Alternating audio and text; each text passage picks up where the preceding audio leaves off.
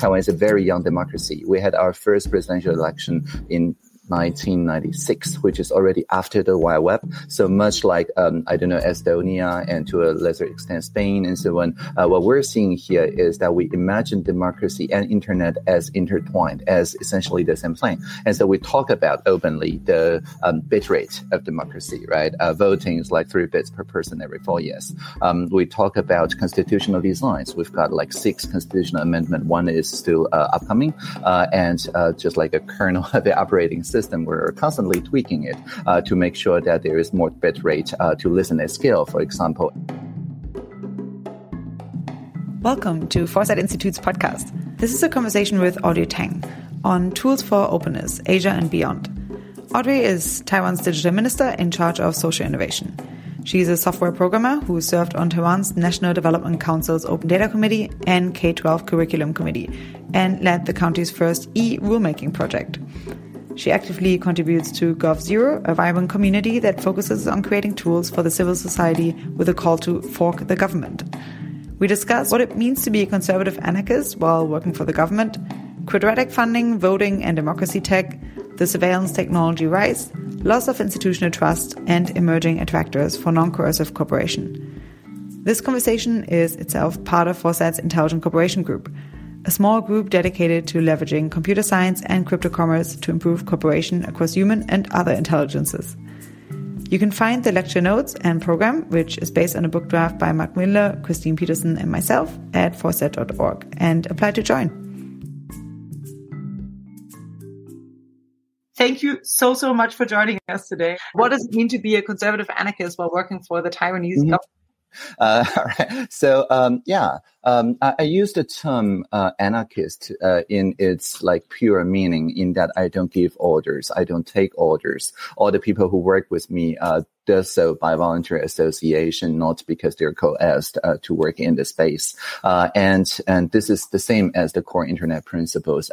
Is called end-to-end innovation. And I mean conservative by, respecting the traditions. That's what conservative means, right? In Taiwan, we have 20 or more national languages, many of which indigenous. And we need to make improvements based on the rough consensus, again, a core internet value of these different cultures, instead of making quote-unquote progress on any particular culture to the detriment or sacrificing the other cultures. So that is to say, if we listen at scale across all those cultural differences, then we, just like Taiwan is literally caught between the Eurasian plate and the Philippine Sea plate, when they bump into one another, the tip of Taiwan, the Savia, the Yushan Mountain, grows by 2 centimeters every year. And that to me speaks to this idea of conserving the 2 plates, but then growing upward, skyward, instead of in particular to the left wing or the right wing, I mean, tectonic plate wise. And so that's my imagination. And I mean, I could also say I'm just practically a Taoist. But in the Western context, maybe people associate that with, ritualistic, spiritual, Taoism, which, I of course share some roots, with, but I mean it in a very practical way. So I hope that explains a little bit of what conservative anarchists mean. Yes, thank you very much. Yeah, part of the subtitle in the book is Intelligent Voluntary Cooperation. So I think, one of the principles that we rely on is this voluntary association, which is also part of how this group came about, actually. And just for the record, I don't work for the Taiwanese government. I work with the Taiwanese government. I don't work for the people. I work with the people. Otherwise, I cannot call myself anarchist in good conscience. Yeah. Okay. That's a great qualification, actually. And moving on to the next one. What techniques and tools have you found most useful for opening up Taiwan thus far? Mm-hmm. Sure. One particularly useful idea is called radical transparency. I understand that you're recording this conversation. I'm going to ask a copy to publish to the commons. And usually we publish either the video or the transcript after 10 days of co-editing. And this is a condition of all the visits to me, including lobbyists, journalists, and things like that. And I discovered that this is a really good quality of conversation, because people are going to be mindful that the generations down the line is going to watch this video or transcript. And so we tend not to make arguments that will benefit the current generation at the expense of future generation or younger generations, because they are watching in a sense. But if we do closed door private meetings and so on, then more often than not, people will propose something for short-term gain at a long-term loss, right? So I think this intergenerational solidarity is built upon this idea of radical transparency and us contributing to the commons, not just the what of policies made, but also the why and the how of policy making. And that also tends to include people who are not yet 18 years old, so that they don't have to, go to strike on Fridays, with all due respect, but they can read the context around which the policy suggestions are made and start, say, citizen initiatives, collecting petitions on the government-sponsored public infrastructure, join the gov.tw, and once they get 5,000 signatures, the policy actually change, and we run collaboration meetings with them, even if they are immigrants or non-citizen residents or very young people who doesn't have the right to vote. They're not excluded from the here and now. And again, radical transparency helps with communicating the context. Do you ever think there is something to be said for timed release? So, after, let's say 10 to 15? Yeah, sure. Sure. Yeah, because people, of course, during conversations, sometimes we talk about anecdotes of our friends who have not cleared this for publication. So it has a kind of privacy protection mechanism built in for this 10 days of co-editing. And so, yeah, people do go back to the transcript and anonymize or de-identify a certain part of their speech. But of course, each person is responsible for their segments in the speech. So in the more extreme cases, for example, I had a conversation with the senior leadership team of a certain corporation called Microsoft, and they decided to de-identify themselves very thoroughly, so you don't see anything. And if you look at the transcript, which I pasted on the chat here, then you can see that it just says interviewer speaks, and you can't de-identify and find out which senior leadership person in Microsoft said what. But everything I said is still radically open. So at the most extreme cases, they can, I guess, do that, trade secret or whatever other concerns. But my side, at least, is contextualized. Didn't that kick off a Barbara Streisand effect? Well, the fact that I'm bringing this up as a, it means that I'm intentionally using the Barbara Streisand effect, which may actually render the effect moot, right? Paradoxical prescription. That may or may not work. Yeah, depending on whether you share it, I guess. If, let's say, for example, a government was saying that it could only have that it has to keep information private, you could perhaps have something like a clause of okay, time release in let's say 20 years, then at least you're now discussing time horizon. You can bargain them down rather than just having a blanket statement on that. So it was more like a foot in the door and then opening it up. Yeah. We have the similar arrangement in our national secret laws and our Freedom of Information Acts and so on. But the fact is that the internet enabled the communities to work on faster iterations. So the reason why it's 10 days and not 10 years is basically otherwise we're on this very long iteration cycle. But the people in the social sector and the economic sector already doing agile sprints in 10 days or is 14 days or 7 days cycles. And that will render the public sector irrelevant unless we respond in a similar iteration cycle. Well, let's move down the list. As surveillance technology becomes increasingly ubiquitous, what are the best ways to prevent it from being abused? Well, it will be abused. There's no getting around that. You can't prevent it from being abused.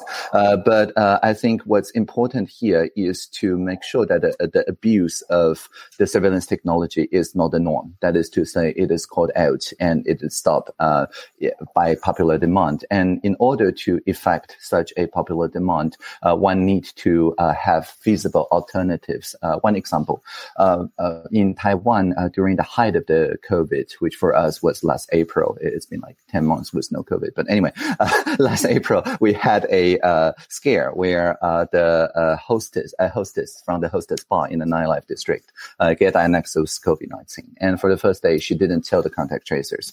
She said that she remained at home. On the second day, she finally said, I want to preserve the anonymity of my patrons. Now, any other East Asian jurisdiction will probably say, agree to state surveillance or be put into jail or fined a lot because this is endangering public health, right? But we didn't do that.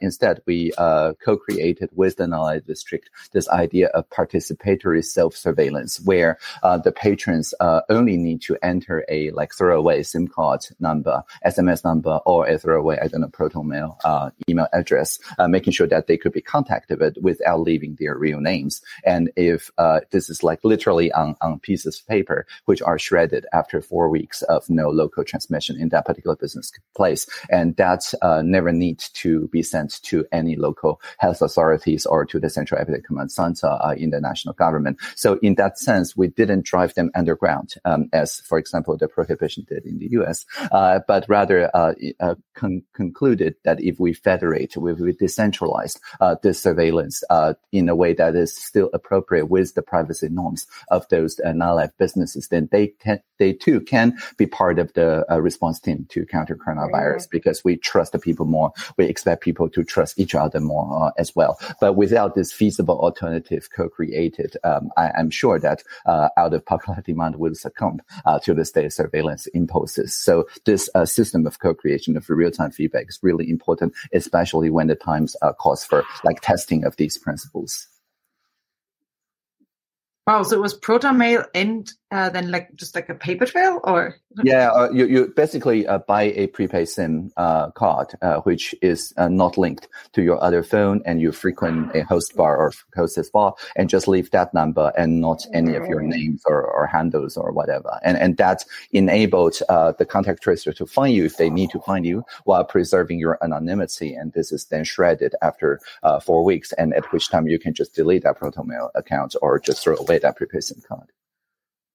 Wow, and were there any problems with it, or did it run rather smoothly? No, the nightclubs resumed operation after just a few weeks after this idea of what we call real contact system is implemented, and we don't have any outbreaks. And compare nearby jurisdictions in East Asia, which did drive the nightlife district underground, and they actually had the second or third wave because of this underground activities. Well, okay. Well, that's a good segue into the next question, which is how has COVID-19 affected the role of government and tech in people's lives in Asia? Mm-hmm. Well, I would first say that it really justified encroachment on privacy.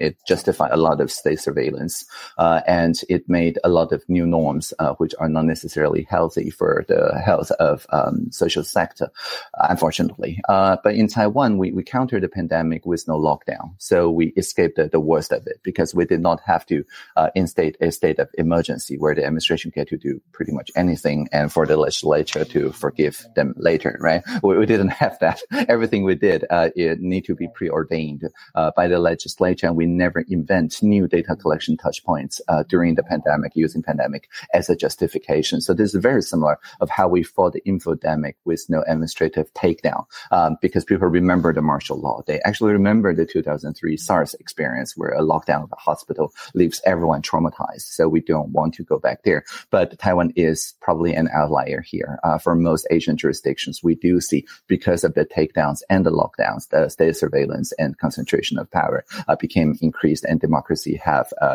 just declined or decimated, literally cut by 10% in many jurisdictions.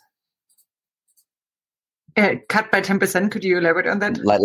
I'm referring to the Freedom House, Freedom indexes and things like that. They, the latest report, and also Economist has a recent report that says the degree of democracy, from fully democratic to partially democratic and so on. The number of fully open or fully democratic countries, especially in our corner of the world, have declined by about 10%, which is a joke, because decimate reduced by 10%.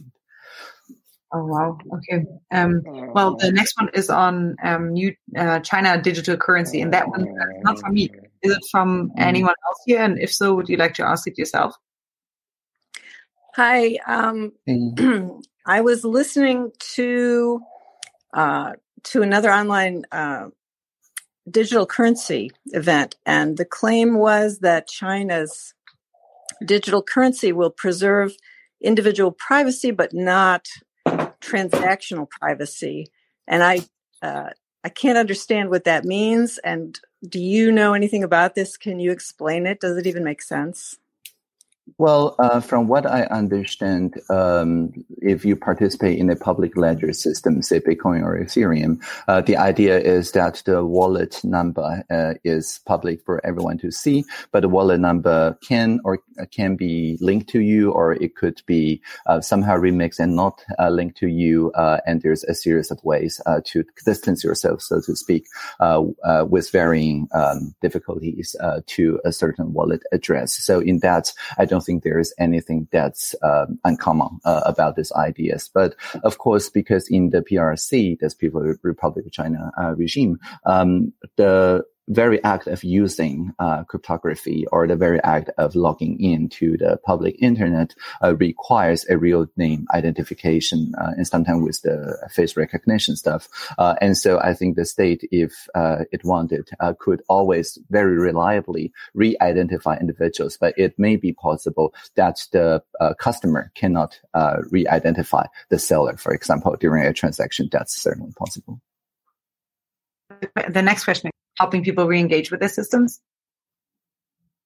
Okay. I think what's most useful is to trust the citizens and apologize swiftly if they find out that a mistake has been done, and show some real competence by inviting them to then work on better alternative. For example, during the pandemic, we had this idea of publishing the real-time availability of medical masks in pharmacies. And initially, our National Health Insurance Agency published just in regular tables on their website and so on, but nobody has the time to look at the PDF files or the Open Document tables. But on the other hand, there's civic hackers that invented ways to just show on OpenStreetMap, Google Map, and things like that, a visualization of nearby pharmacies and in real time, because when you swipe your national health card queuing in line, then the person queuing after you can refresh their phone and very quickly see that it depletes by 2, or nowadays by 10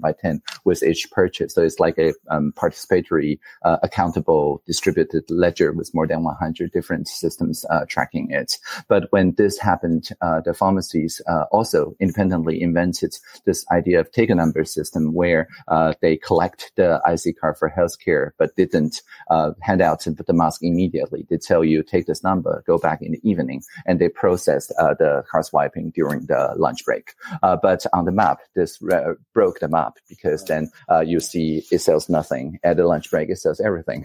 And so the map become not useful, to the point where the pharmacies near my household actually put on the shelf window saying, "Don't trust the app!" exclamation mark. And so, in a authoritarian top-down regime, what we would do is punish one side or the other, right? and just encourage one social innovation while destroying the other. But because we're a thoroughly open, radically open polity, I just literally stepped into the pharmacy, took a deep breath, of course, and ask, what would you do if you are the digital minister? My favorite question. And the pharmacist consulted with their online group and discovered that they can actually hack the system by inputting. If you receive a certain set of masks as a pharmacist, you can actually input -500 or -1000, in which case the stock availability become negative. And then you disappear from the map because we didn't handle the negative values. And so they invented this kind of cloaking device by essentially white hat hacking the system. And so we immediately institutionalized that and put a button in. So the time they spent handing out the numbers, after that time, they just push a button and they disappear from the map. So the map auto-calibrates itself and so on. And so when the legislator later on used this case and real-time API to interpolate Minister Chen Shizhong saying, look, I know that you think it's fair because population center overlap with the distribution of pharmacies is actually unfair because the urban people don't have to spend as much time as rural people on public transportation to reach the nearby pharmacies. So there's this type A city-based bias baked in. And by pointing this out and suggesting a better distribution method, like 24-hour pre-ordering and collecting at convenience stores, the minister didn't have to defend our policy. He just said, legislate later teach us. And then we worked with the MP, who was VP of Data Analytics at Foxconn Group. So she really knows something about data, and the community on a new distribution mechanism just 24 hours after her interpellation. So I hope these two anecdotes showed a swift apology and a competent response saying, okay, your idea will become public policy next week, shows how people really would then re-engage with the system of government because there's instant gratification. Thank you so much. Yeah, Danny, your questions next. So my question was originally, it's about making a trade-off between radical transparency and individual privacy. And you already gave one example with the radical privacy of Microsoft. But I think I can broaden this out a little bit and ask about when you're using public data, public sector data, which of course is about the citizens, and then you run into this problem of you end up exposing data about citizens. So if you show the patterns of behavior or whatever, you're actually revealing something about individuals. And where do you think that trade-off should lie, and what heuristics are you using to make those decisions?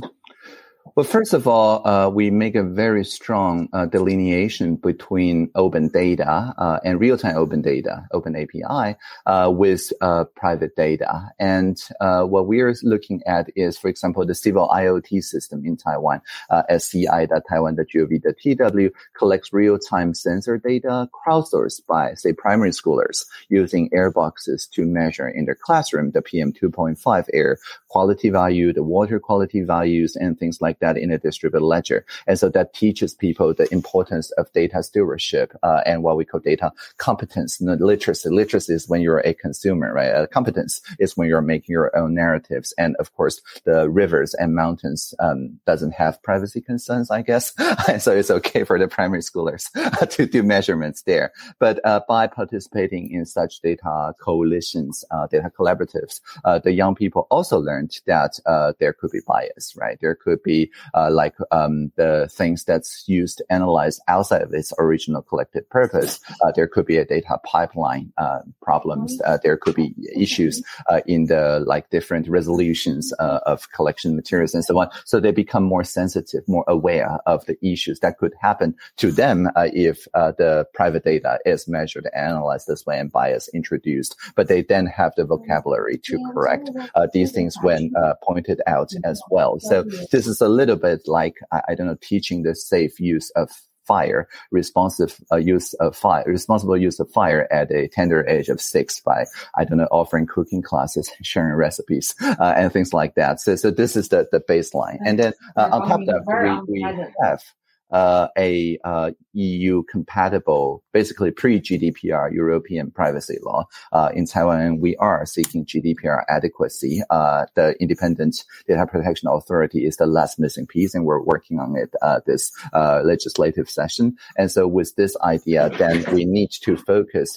for the private data ways to enhance privacy by default by, for example, using federated and split learning to share the insights about particular data collection points without revealing the raw data, or about, for example, for cybersecurity, homomorphic encryption to make sure that our National Center for High-Speed Computation can do the calculation and computation for you without peeking into the data. Mathematically speaking, cannot peek into the data. And people are more robust because they learn as part of data competence classes that there could be, for example, zero knowledge range proofs that allows marathon hosts to define a range of health conditions for the eligible marathon players, and for the National Health Insurance Agency to attest to that using zero knowledge proofs without revealing any of their diagnostics materials and so on. So again, viable alternatives that renders the old bad zero-sum trade-offs obsolete, a very Buckminster Fullerian thought, right? Build new system to render old obsolete instead of try to fight that old battle.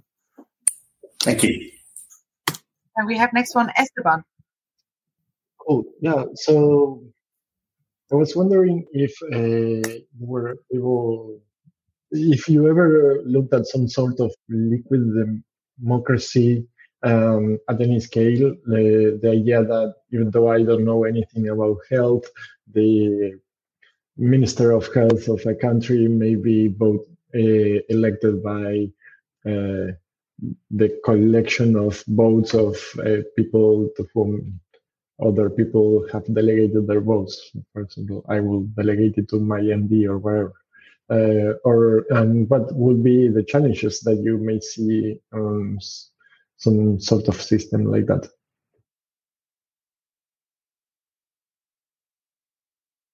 To me, liquid democracy delegating to specific people requires you to maintain constant contact with the said people, and that makes scaling quite challenging. And so the experiments we did is mostly voting for topics instead of voting for people, which to me requires less cognitive burden to maintain a weak link to like 10 topics, right? So I may join like 10 different e-petitions, and each one collecting support from more than 5,000 signatures, and they receive constant feedback when the ministers hold collaboration meetings with the petitioner, but it doesn't require me to delegate to the petitioner anything else than that particular topic. And because of that, I don't need to do, constant interpellation to the petitioner to assess their expertise in other things as well. So to me, a faster iteration, a faster feedback is the main thing that I'm looking for. So because of that, the liquidity of democracy is measured by the effective bit rate, and sometimes the liquid democracy delegates serve as bottlenecks of such principal agent problem configurations. So truth to be told, I use more quadratic voting, quadratic funding, participatory budgeting, things like that builds a many-to-many system where people choose the topic they care about, contribute, and everybody feel they have won because there's synergy. And if you support 7 projects with synergies, chances are 1 or 2 of them are bound to happen anyway. And instead of liquid democracy, pure delegates, because that still has this issue like 49% of people feeling they have lost when their favorite candidate didn't win an argument. You're already using quadratic funding, and like what kinds of things work well and what doesn't work well? Yeah. So I'm digital minister .tw/board member Radical Exchange, right? So in Radical Exchange board votes, we use quadratic voting already. And after trying it out for a couple of times, we then transfer it, I think a couple of years ago. We're on the 3rd year now, using quadratic voting for presidential hackathon. And for the hackathon, which the trophy is a projector that projects the president handing you the trophy. So it's meta trophy, self-describing. There's no prize money, but the 5 winners each year get a presidential promise that their idea, their small-scale, minimal viable process will become public policy within the next year, as if it's an executive order from the president. So it's binding power from the presidential office as a hackathon prize. So how to qualify the projects that receive the coaching needed to achieve this presidential hackathon championship? Well, we use the weight of SDGs, the global goals, 169 targets, and each idea, each collaboration need to correspond to 1 or more of the SDG targets. And then we display this palette of SDG, like all 17 colors, to the voters and anyone on the joint platform, which constantly have around 10 million visitors out of a country of 23 million, a lot of people. And each person has 99 points to vote. Now, in normal internet voting, people get mobilized to vote everything to the same candidate without looking at other candidate, and they close the window. That's the usual pattern of behavior. But using quadratic voting, we enable people to, still get mobilized. But when they vote, they discover with 99 points, they cannot vote 10 votes. Because it's quadratic, right? 1 vote, 1 point, 2 votes, 4 points, 3 votes, 9 points, 4 votes, 16 points. So with 99 points, one can only vote 81 points into 9 votes to your favorite subject, and you still have 18 left. So people are motivated to look at something else, and maybe they vote 4, and they still have 2 points left. So they're motivated to look at least at 4 projects. And sometimes people discover synergy, so they take some back and do a 7 and 7 and things like that. So on average, people vote for 5 to 8 different projects, and they discover those synergies by themselves, learning more about global goals on the process. And so when the top 20 or 24 are selected, it's much easier for us to find which teams that didn't make the cut can actually join the teams that did make the cut, and the voters feel that they win nevertheless because one of the teams that they support now absorbing some of the other teams now makes the cut and become the president approved trophy winners and so on. So we can look into, for example, the midpoint between pure grant making and pure crowdfunding, and quadratic funding is somewhere in the middle. And we're now working with the social investment committees in an upcoming social innovation summit to design that for the impact-based investment. So that's still in the future, but quadratic voting is in the past, is worked really well in the past couple of years, and this year is no exception. Wow. Okay. And is there also a way for folks to potentially propose? Yeah, you can propose anything, but you have to find a SDG target that it fulfills, because then it measures the common good part of it. Okay, interesting. Have you heard at all about DAO democracy proposed by Ralph Nader, who was, thinking Robin Hanson's future key a little bit further? And are there any other types of governance mechanisms that you'd be excited about, or what do you think about that particular one? Mm-hmm. Well, to me, democracy is a form of technology. So as a technologist, I'm equally excited about each and every new governance proposals and mechanisms. And I think blockchain governance, the Ethereum and other communities provides a really good testing ground to make some of the governance principles shine forth or not shine. In the case of Gitcoin experiments, we have seen many issues and necessity or non-necessity is still debated of negative votes and things like that. But when it converges a little bit and ready for mass deployment, then Taiwan is here to help because we then transfer the ideas that are more mature into our everyday governance. Your Wikipedia page mentions that you had been working on sharing economy software. Can you speak more about your work on this? Yeah, I wonder who wrote that part, though, because we're not allowed to edit our own Wikipedia page. I really don't know what that refers to. I actually, my guess is that the software called Polis, a AI-assisted conversation tool that did get the regulation done by the people, crowdsourced by the people in 2015 about UberX, and later on about Airbnb, and later on about platform economy in general, may be what the Wikipedia writer is referring to. And so this system, very simply put, is a AI system that makes it very easy for people to discover their commonalities despite their ideological differences. Because when UberX came to Taiwan in 2015, a lot of people get caught into the ideological debate of whether it's a sharing economy, whether it's just gig economy, whether this is platform economy or whatever, right? But what people care about really is the fairness and the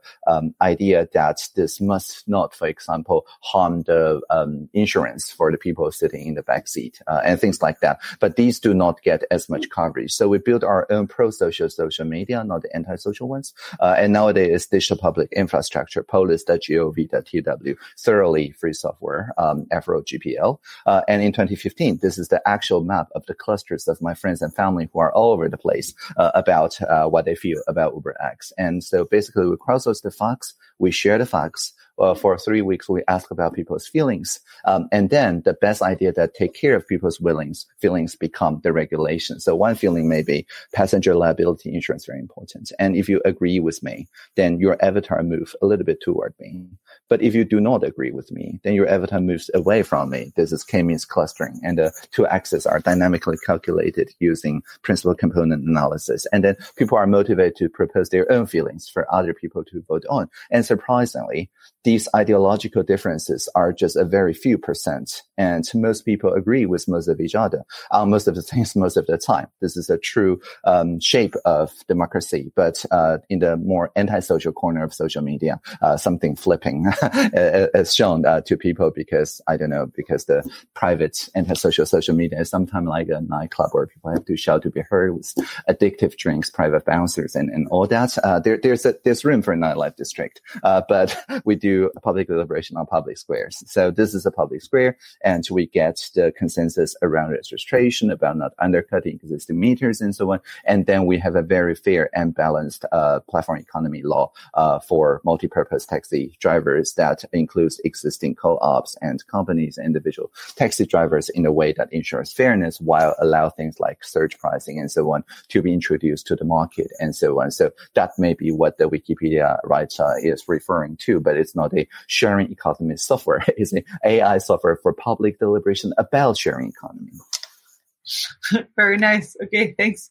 I guess this one's also a good piggyback on what technologies that may be under people's radar, especially on this call, would you like to see developed or used more? And if they aren't, then what's stopping them from being used or developed? Mm-hmm.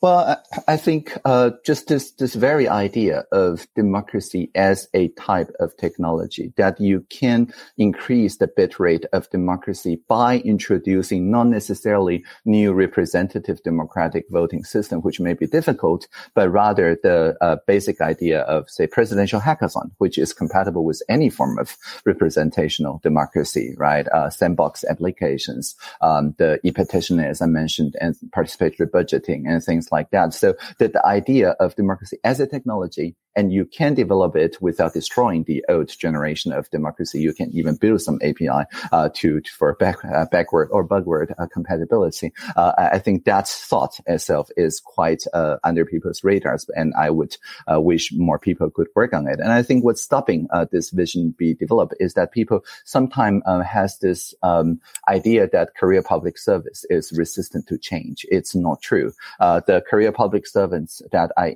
interacted across the world are all for change if the change could save their time and reduce their risk.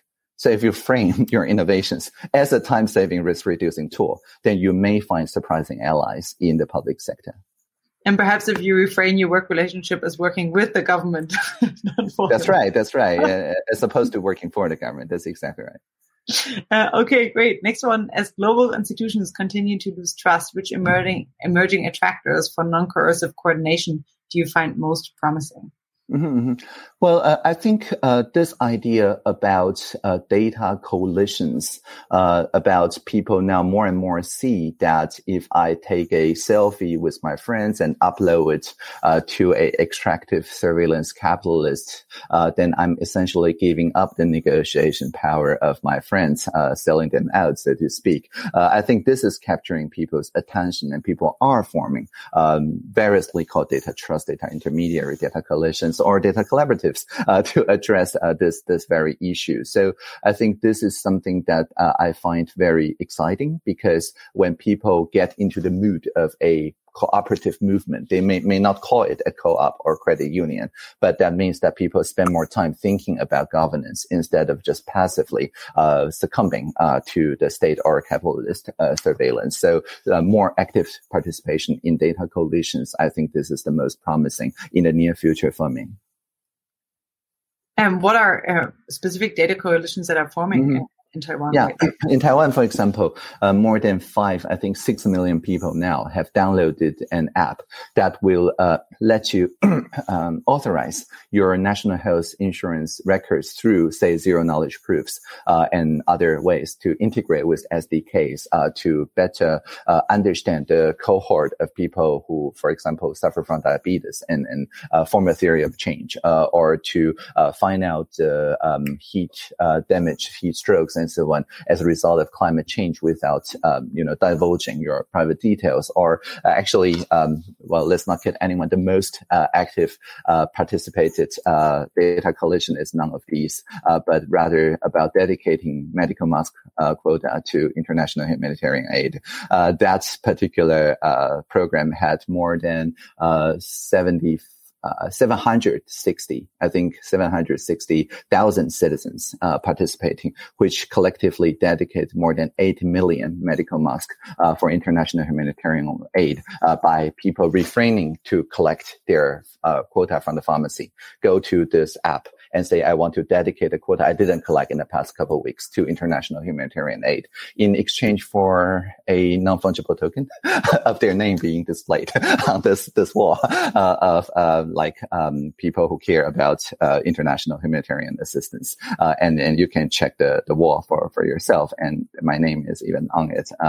And my Mandarin name anyway. And this has turned into a real social media game, and people, including popular YouTubers and things like that, it really raised the awareness about the shortage of PPEs, the need for self-manufactured mask plants around the world, and things like that. And it really also reminded people that masks are there for, protecting our own face against our own unwashed hands and so on. So it serves many, many purposes, and the engagement rate is really high. Thank you. Lovely. What's the best existing application of distributed ledger, and what's the worst? I don't know. I've never met a application I didn't like, so I don't know if there's a bad application of distributed ledgers. I think just like, I don't know, this like asking, what's your favorite relational database application? I can think of quite a few, and I don't think they are in a competitive relationship to one another. I think each application fosters newer, exciting applications of new innovations. So I don't really have a favorite, so to speak. Which anarchist do you recommend? Okay, I usually begin my day reading a little bit from the Tao Te Ching, right, the Lao Tzu. And if you speak English, which you probably do, I recommend Ursula K. Le Guin, anarchist herself, translation of the ancient Taoist classical scripture in a contemporary poetic form. And of the contemporary thinkers, I'm quite influenced by Kojin Karatani, a Japanese anarchist and associationist thinker. So also check out his books. I think it's been translated to English. When will we have an automated future, and what can we do to keep humans in the loop?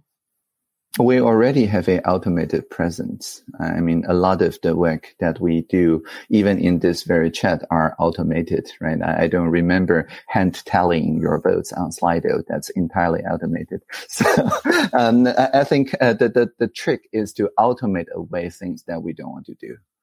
And to focus on things that require people-to-people connections, because we collaborate much better if we don't spend time on the chores to enable the collaboration to happen at the first place. If we have to manually, count the votes, and of course we can do humming IETF style, but assuming that, we just, are very vocal, and just take turns speaking out, yay or nay, on each question asked. Not only this is very time consuming, but it will not scale, very well beyond, say, 5 people, right? So scaling better the communication and automating away the chores that, when anyone, counts the votes, it's probably going to be the same thing. So the vote counting part could probably be automated, but the deliberation to get this agenda on the table in the first place, to find the facilitated space where people can converge on the common ideas and values despite their initially different positions. That's an art. And what's an art, probably requires human in the loop and could not be that easily automated, or at least it could be automated to much detriment. So we don't do that. Oh, interesting. And what do you think of recent GPT-3 advances? Anything that you thought was overhyped, or? Well, it's a inspiring art form, right? It's this sentence art form. And as a poetician, I think it inspires poetry. But if you expect a poet to be your, I don't know, local clinic doctor or something, that's asking too much from poets. All right, thanks. Chris, do you want to ask your question? So I think you mentioned a few times something about bitrate of democracy. Mm-hmm. Mm-hmm. I'd be interested in you giving a slightly longer explanation of what you had in mind there. Sure. So I refer to voting as around 3 bits per person every 4 years uploaded, right? So that's a very concrete bit rate. Anyone can calculate the bit rate of democracy by thinking about the choices, the public choices that we make, and the frequency that we make it. And these two together, I guess also a lot of ineffective voting and noise in public choices and so on. But you can, of course, calculate rather easily the bit rate. We can compare that with, say, Slido, which determines literally the agenda setting. It determines the agenda of this particular conversation. But while I'm speaking, you don't have to wait for me to stop speaking. You can, with your own phone or other computing devices, to do upvoting, and you're not limited by the number of the questions that you could upvote. So if you have upvoted like 5 different agenda in this conversation, your bitrate is already much higher when measured in the kind of time from you doing this upvote and me actually talking about this agenda as a result of your upvote. This is a much shorter iteration cycle and therefore a higher bitrate. So it's kind of a measure of the level of agency. Yes. In the aggregate for the population of democracy. Yes, definitely. And for example, polls, which enable people to resonate or not with one another, has a much higher bit rate than, say, a predefined survey or a poll. Because in a poll, people are only doing selections. So each selection, like 1 out of 4 selections, that's just 2 bits. But during a polls conversation, each person can actually write in 140 letters for other people to resonate or not. And so those 140 letters there is already much higher than any polls or surveys that we have entered because it's qualitatively different. Okay, thank you. How is technology changing currently the global offense-defense balance? Mm-hmm.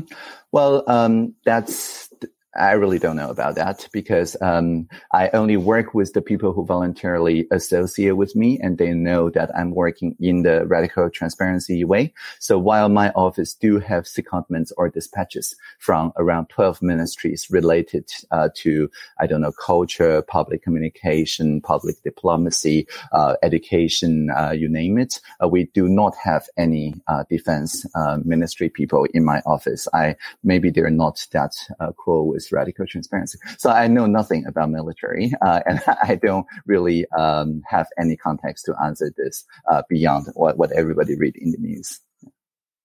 Thank you. Okay. So what do you think is the number one global development or technology that you're super excited or super worried about? Mm-hmm, mm-hmm. Yeah, I'm excited about, as I mentioned, the idea of data coalitions, data collaboratives, international endeavors that already helped us to counter the pandemic via joint research, and now are increasingly turning the attention on, say, solving climate change, solving the infodemic, and things like that, which is all great. I'm worried about this tendency to attribute to a failure of democracy whenever something bad happens that couldn't get addressed quick enough by democratic polities. And people sometimes praise authoritarian models and say that they made the necessary sacrifice of freedom and liberty so that they can recover economy-wise or recover public health-wise and so on. It's a quite popular rhetoric in the past year or so. Now, of course, Taiwan is the living proof that you can have both, right? Both liberty, freedom, human right, democracy, and economic growth, public health, and so on. So I think that need to be more widely known. And also, I think we are able to do that precisely because we're a democratic polity, and people learn from the very traumatic experience in SARS in 2003, which is why we institutionalized, while the memory was still fresh, all the SARS playbook that we played this time to much success. So one of the things about democracy is that it's resilient, and whatever it learns is in the memory of the people, not just a few elites that does the decisions. So more democracy, it would be my prescription, not less democracy, just because democracy didn't perform that well on one particular pandemic or the other. I was just saying, so let's say I'm in blockchain, or I'm working on novel DAOs or democracy, and I'm interested in, and I think my thing is mature and cool. I'm interested in engaging with Taiwan around trying it out. How do I do that? come and visit, become a resident. We have a open permit that allows you to work for your own company. It doesn't have to be a Taiwanese one, or for yourself. Digital nomad is just fine, and stay for 3 years with tax benefits, high salaries. Bring your family, your parents and grandparents can visit too, and you enjoy universal health care even amid COVID, and you can apply now, right? So physically come to Taiwan and get to know the people who are on the civic tech scene and propose your ideas in a presidential hackathon, say, or in any of our fintech sandbox and things like that. And then you get to essentially break the law for 6 months or a year and try out new ways of governance within that sandbox. The caveat is that you can't experiment on money laundering or funding terrorism, but everything else is fair game. And if it's a good idea as measured by police or other consultation mechanisms, then we just adopt that. And you may be one of the 5 champions each year on a presidential hackathon and have your idea turn into a presidential idea. Well, that's a nice recipe there.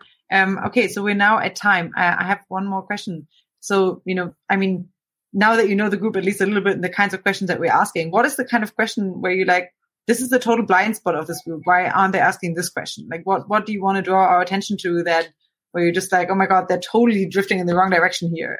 What's something that we definitely don't know that you think we should be just paying more attention to? Well, I think the question that I get asked in this hour, I think is very well balanced. And I think this is a bunch of people who are cautious optimists about the potential of social technology, which is really, really my tribe. So I don't think there's any glaring blind spots or any glaring misassumptions or bias that I could detect. So I would just do my usual thing and wish all of you live long and prosper.